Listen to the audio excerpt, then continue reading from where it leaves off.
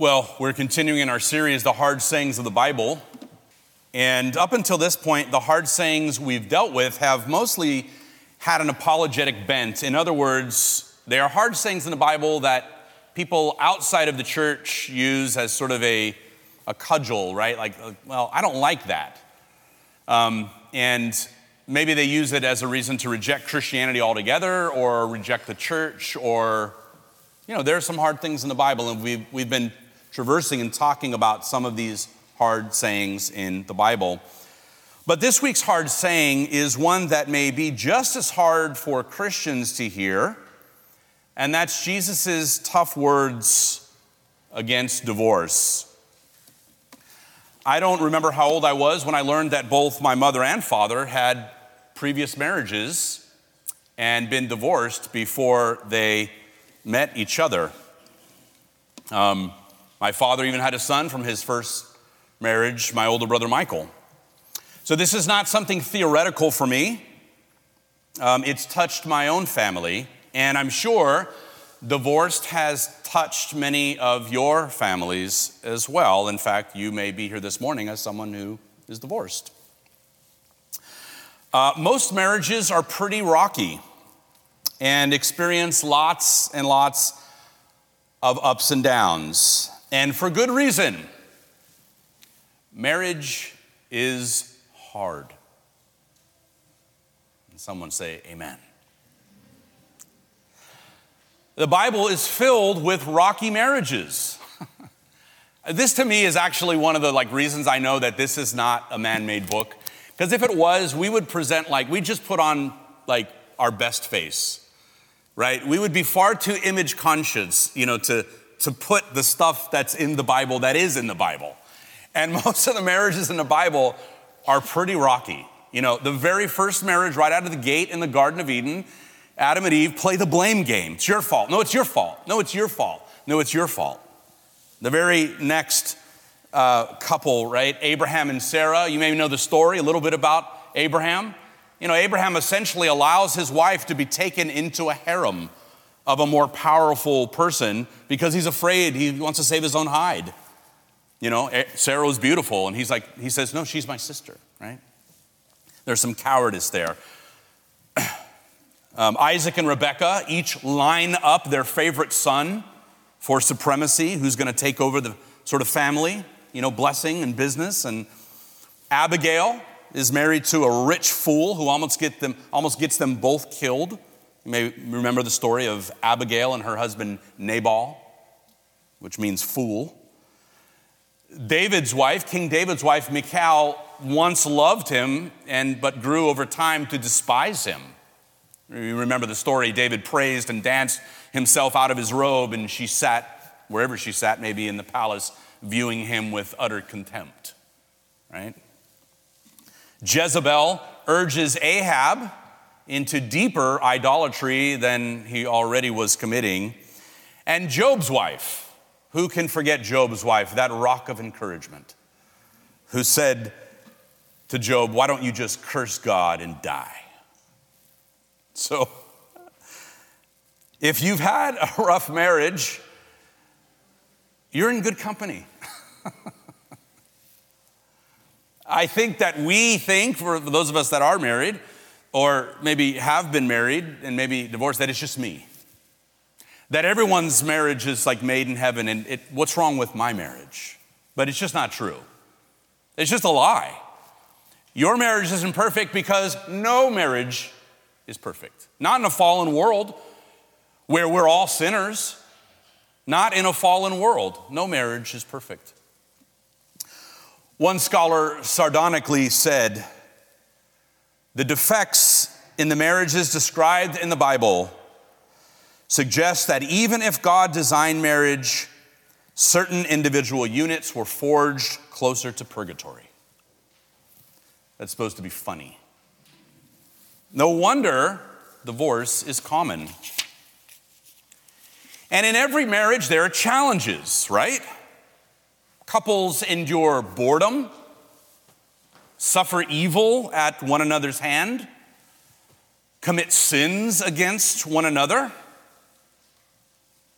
And someone once wisely observed that only fools rush in to marriage. A couple years back, I shared with you the pain of watching my son go through a divorce. Maribel and I wept for months. I cannot tell you the pain, the heart-wrenching pain of watching my son go through a divorce. We have pictures of that wedding that I don't know what to do with. And sometimes I look at them and I just weep and cry. So my compassion for divorced people has grown exponentially.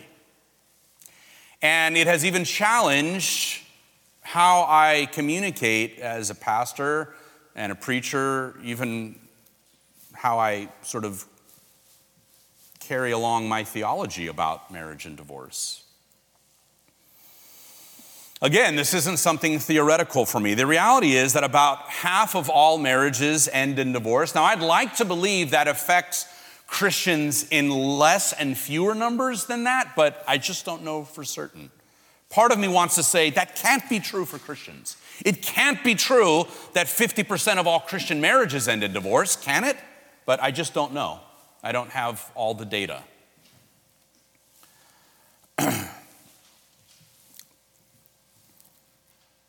The reality is that marriage is not just tough now, it has always been tough.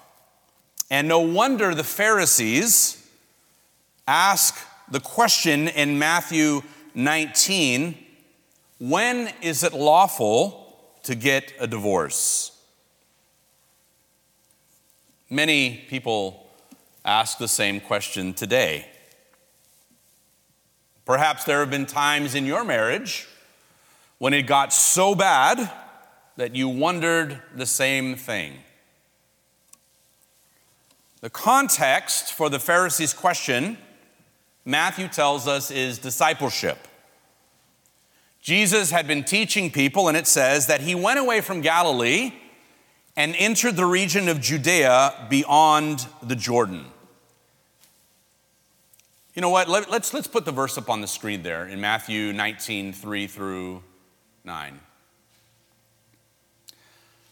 And the Pharisees came to him and tested him by asking him, is it lawful to divorce one's wife for any cause? And he answered, have you not read that he who created them from the beginning made them male and female? And said, therefore, a man shall leave his father and mother and hold fast to his wife, and the two shall become one flesh. So they are no longer two, but one flesh. What therefore God has joined together, let not man separate. The Pharisees were always trying to put Jesus to the test. So sure, there was an ongoing debate over the domestic issue of marriage. To say it another way, what they were essentially asking is it lawful to divorce a wife on any pretext whatsoever? Now, historically, laws had to be erected to protect women who suffered from divorce more than men. And if it weren't today for laws that divide marital assets, many women would be left destitute, at least financially. And some of you, we have some stay-at-home moms who homeschool and do things like that. And you do not earn an income. Maybe your husband is the breadwinner, and if he walked out on you, you would hope and pray that there were some laws that were protecting you. Because that happens, and historically it has happened. In Deuteronomy, the law of Moses said that if a man divorced his wife because his wife did something indecent or shameful, he had to give her a writing of divorce so that she could remarry. And he could never remarry her. And it was meant to discourage, now pay attention here, hasty divorces. It was meant to discourage hasty divorces. In other words, if you put this woman away you must give her a writing of divorce, essentially a bill of divorce, saying that she is now free. And the law of Moses said, and you can never remarry her again. In other words, divorce this woman and she's gone forever. Some of you women feel like, yeah. But over the centuries, hard-hearted men took advantage of the law's ambiguity. You say, what do you mean ambiguity? Well, the law of Moses said if a wife does something indecent or shameful. Now that seems ambiguous to us, and it was ambiguous to people, living back at that time as well. If a wife does something indecent or shameful, well, who's to say what's indecent or shameful? So rabbis and teachers and interpreters over the centuries sort of expanded that to be very broad. In other words, a husband could say, well, she's behaved indecently. She burnt my meal 3 times this week. She's gone. And so there were debates. Different rabbis over the centuries said, look, this is speaking of sexual sin, adultery. And others said, no, it can mean anything. And some rabbis, in fact, one rabbi in the 3rd century before Christ said essentially that if your wife ceased to be pretty to you, you didn't like her looks anymore, you could divorce her. And this is 3 centuries before Jesus. This is about 2,300 years ago. What a rascal.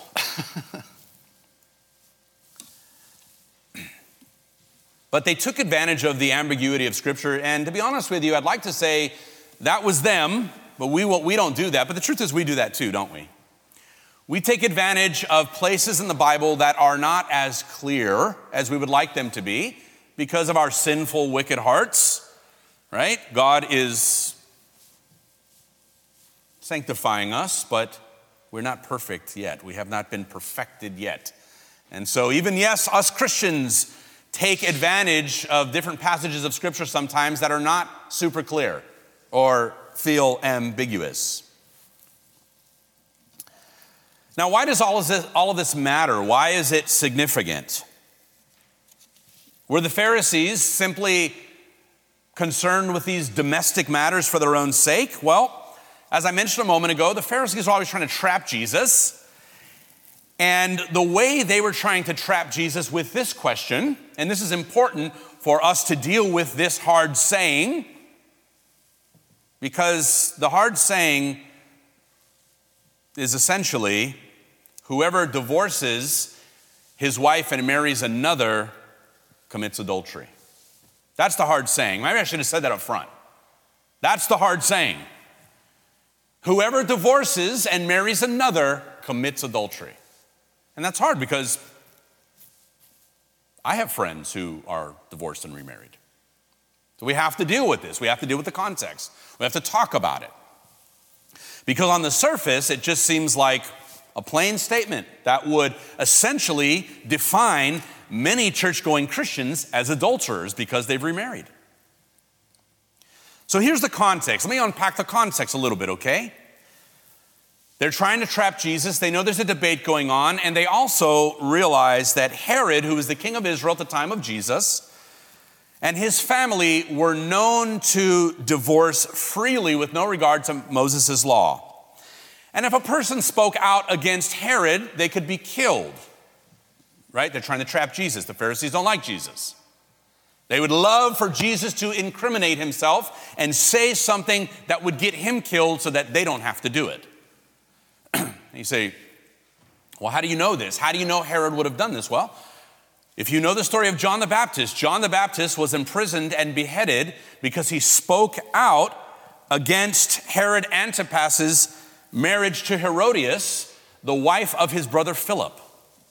They were sort of passing wives around, marrying, divorcing, and remarrying frivolously, cavalier attitude towards marriage. And this is the context. And the Pharisees come up to him, they test him, they say, is it lawful to divorce for any cause? And he answered, and I'll put the verse back up on the screen again here. Have you not read that he who created them from the beginning made them male and female? Number one. said, therefore a man shall leave his father and mother and hold fast to his wife. The two shall become one flesh, number 2. So that they are no longer two, but one flesh. What therefore God has joined together, let not man separate. Number 3, just quickly, I want to make 3 quick observations here, okay? In God's perfect plan for marriage, marriage is heterosexual, one man and one woman from creation. Anatomically, that bears that out.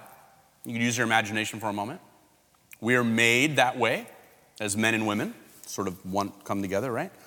Man and woman from creation, that's sort of self-explanatory. Number 2, a husband and wife are no longer two, but one flesh. And this may sound like sexual intimacy, but it's more than that. The idea of the two becoming one flesh is the giving of each person to each other in a lifelong pledge of loyalty. And it's that pledge of oneness that creates safety for sexual oneness, which means the sexual union of a man and a woman takes place within the safety of their pledge and commitment to one another. That's the idea of the two becoming one. They become one physically because they have become one spiritually, emotionally, and mentally because they have made that pledge to one another. It's interesting, this is sort of a sidebar discussion, but it's interesting that, the very first thing that Adam and Eve recognized when they sin in the garden is their shame to be naked. And the one place where it is not shameful for people to be naked in front of each other is in marriage. Isn't that beautiful? That pledge of commitment, that there is safety to be naked and unashamed with this person.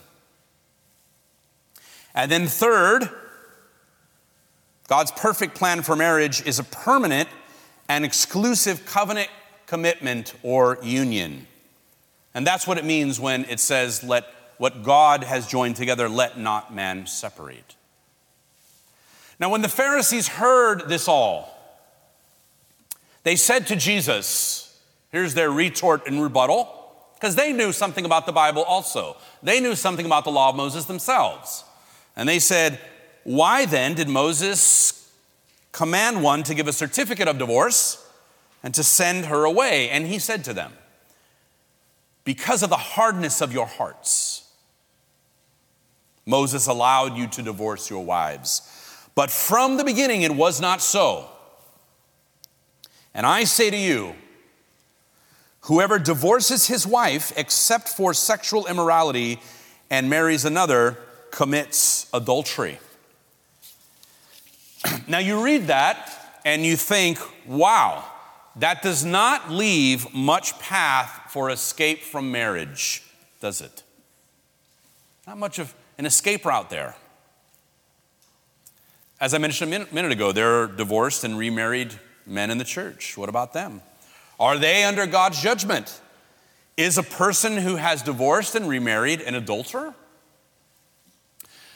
Well, all along in this series we've said context is king. And so understanding about the context will help us to discern this tough saying. In our modern society, we have something called no-fault divorce. And here's what that means. I think it started in the late 60s, maybe the early 60s. There's a book that talks all about this called The Sexual State. But essentially, no-fault divorce is the idea that the state will side with the person in the marriage who wants the marriage the least. So one person may say, I don't want a divorce. And the other person says, well, I do. And the state says, we're going to side with this person. And so in our age of no-fault divorce, the state will side with whoever wants the marriage the least. And today, this is how our culture has changed over the centuries. Women divorce men as easily as men divorced women. So now it's both, right? It's not just men who walk out on their wives. Women walk out on their husbands all the time. But that wasn't the case in Jesus' day. Context, okay? That was not the case in Jesus' day. Men had all the power And Jesus says something extreme to get the attention of men whose hearts were hardened by centuries of abusing women. Jesus says something extreme. It is the equivalent of a verbal smack across the face or, a bucket of cold water in the face. Jesus is trying to get their attention from men who he knows are looking for a reason or an excuse to divorce their wives frivolously and remarry. And Jesus says, because of your hardness of heart, Moses allowed you to divorce your wives, but from the beginning it was not so. Now, you'd think that the disciples would hear this and say, yeah, Jesus, get them. But that's not what the disciples say. What the disciples say a few verses later is, well, Jesus, if this is the case, it's better not to marry at all. Right? They're sort of pressed in by Jesus' words to the Pharisees as well. They like the idea that they can sort of divorce and be free to remarry, and they're not crazy about what Jesus just said. And they logically come to the conclusion, it's probably better not to get married at all then. Now, other parts of the Bible make it clear that those who suffer adultery, desertion, and violence have a right to divorce. And some of you may be familiar with Paul's words in 1 Corinthians chapter 7. Paul sort of expands on this idea of marriage and divorce and remarriage. And it's my policy to say that, we should listen to Jesus when there's a conflict. That's a bad way to read the Bible. My approach to the Bible, and I think if you are a follower of Christ, the right approach to the Bible is to say that all Scripture is God-breathed, which means what Paul says in 1 Corinthians is just as inspired by the Holy Spirit as what Jesus says in Matthew. And so there is a need, from my perspective, as a pastor, to harmonize these things and recognize that Jesus is not making an exhaustive treatment of the complexities of marriage, divorce, and remarriage. He is speaking a very sharp word to rebellious, stiff-necked people like the Pharisees who are prone to cavalier divorce, frivolous divorce. That's what Jesus is prohibiting, frivolous divorce. And so those who enter into marriage without this sort of respect for the sacred bond that marriage is supposed to be and think to themselves, well, the moment something gets tough, I'm just going to go find myself a new wife. Jesus is saying to that person, you are an adulterer. That is your attitude. If your attitude towards marriage is so cavalier and so frivolous that you would marry a woman, violate her sexually, divorce her, and move on to the next woman, that's adultery.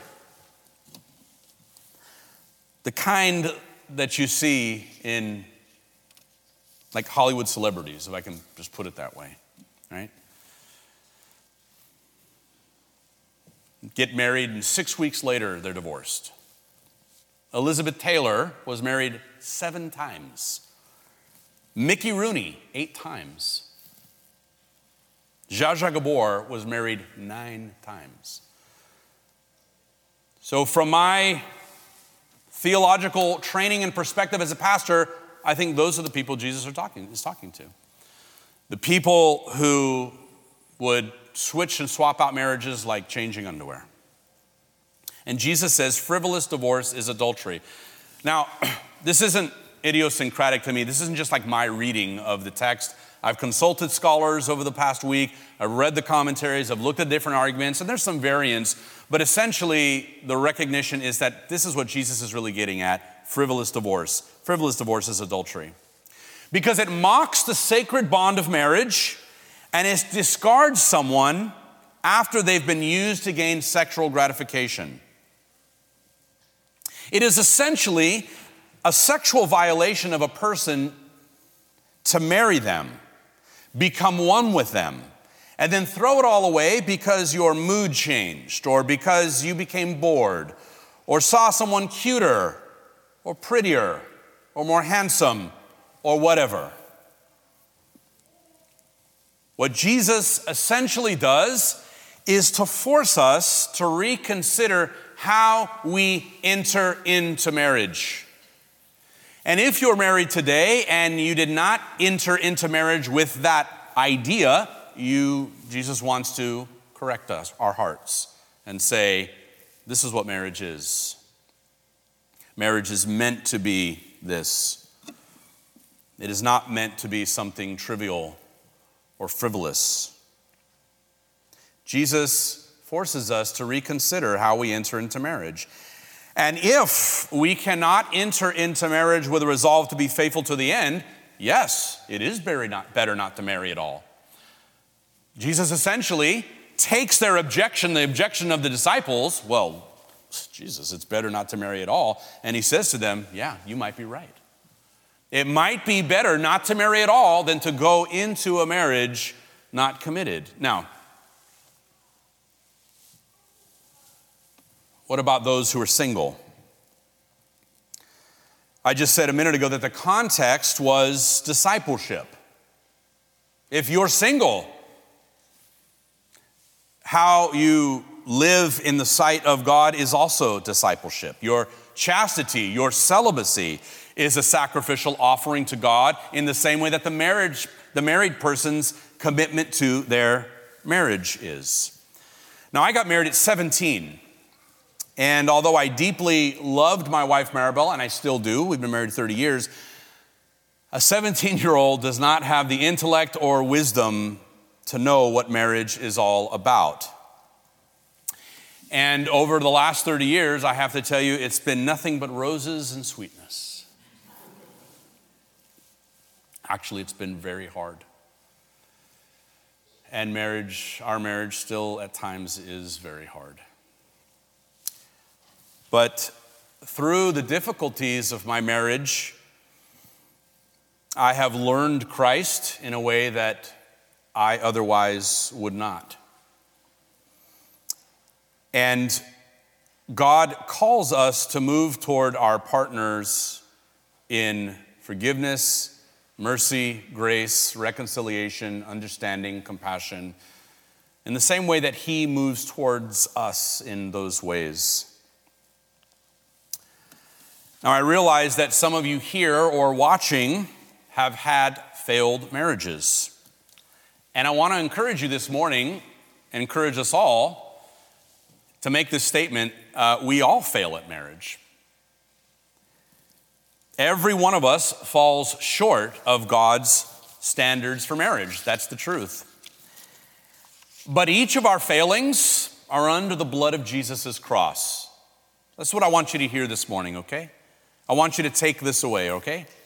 All of our failings, those of us who are married, those of us who have never been married, and those of us who have had failed marriages, all of our failings are under the blood of Jesus' cross. Jesus not only forgives, but gives grace to each one of us to live daily in that grace.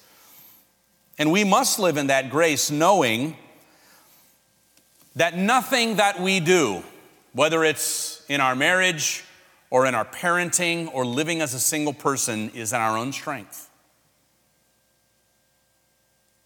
We live, we move, we have our being in Him, who forgives us and gives us His grace every single day to live before Him. So if you're a person who sort of is living with the long pain and shadow of a past divorce, I want to say to you that the gospel is a promise of grace and forgiveness to you as much as it is to anyone else. And you have to live grabbing a hold of the promises of God, that in Christ we are forgiven and made whole and renewed. And it doesn't mean that past failure disappears, right? We have scars in our hearts, emotional scars. Do not hear me say, so if you get a divorce, it's no big deal because, well, the grace of Jesus forgives you. You should not take that away from what I've talked about so far this morning. But the truth is that in this fallen world, we fail sometimes. And as much as it pains me to say, sometimes Christians get divorced. We have this promise from God So let's shift for a moment from our own lives and marriages or failed divorces to God's promise to us. Hosea 2:19. Look at what God says to his people. He said it to ancient Israel, and he says it to us today, because we are God's people as well. And I will betroth you to me forever. I will betroth you to me in righteousness and in justice. In steadfast love and in mercy, I will betroth you to me in faithfulness, and you shall know the Lord. If you don't know what the word betroth means, it was a word that represented marital commitment. It could mean sort of engagement, but it extended through to marriage. And essentially, God pledges to his people that he will never leave us, that he will never abandon us, he'll never divorce us. Isn't that comforting? Isn't that comforting to know that the promises of the gospel is that God's covenant faithfulness to us endure forever? God's persevering grace will never let us go. If you're a Christian, you're part of the bride of Christ, and that union will never be broken. Hallelujah. If you haven't given your life to Christ, Jesus stands this morning in all his resurrection power, ready to save you and make you a part of his bride and call you his own. And all you have to do is trust that he is who he says he is, which is a faithful husband. Believe and obey from this day forward. Let's pray. Father, thank you, O God, for the covenant faithfulness that you promised to us, never to leave us, forsake us, abandon us for another. That you have betrothed us, your people, as a bride, and promise to be faithful to us in justice, love, and steadfast mercy. Father, comfort the hearts of those who have had failed marriages to know, O God, that even our failings are under the blood of the cross, and that Jesus died, yes, even for the divorced person. For those of us, O God, who are married, help us and encourage us to recognize that the failures in our marriage, Lord, that we are not alone in that. That marriage is hard, but yet we look to you, we seek you, O God, for strength and for help, because we know, O God, the one who can help us and strengthen us. And so help us not to live in our own strength every day, but rather in our weakness to recognize that your strength is made perfect. Father, we thank you now. In Christ's name we pray. Amen.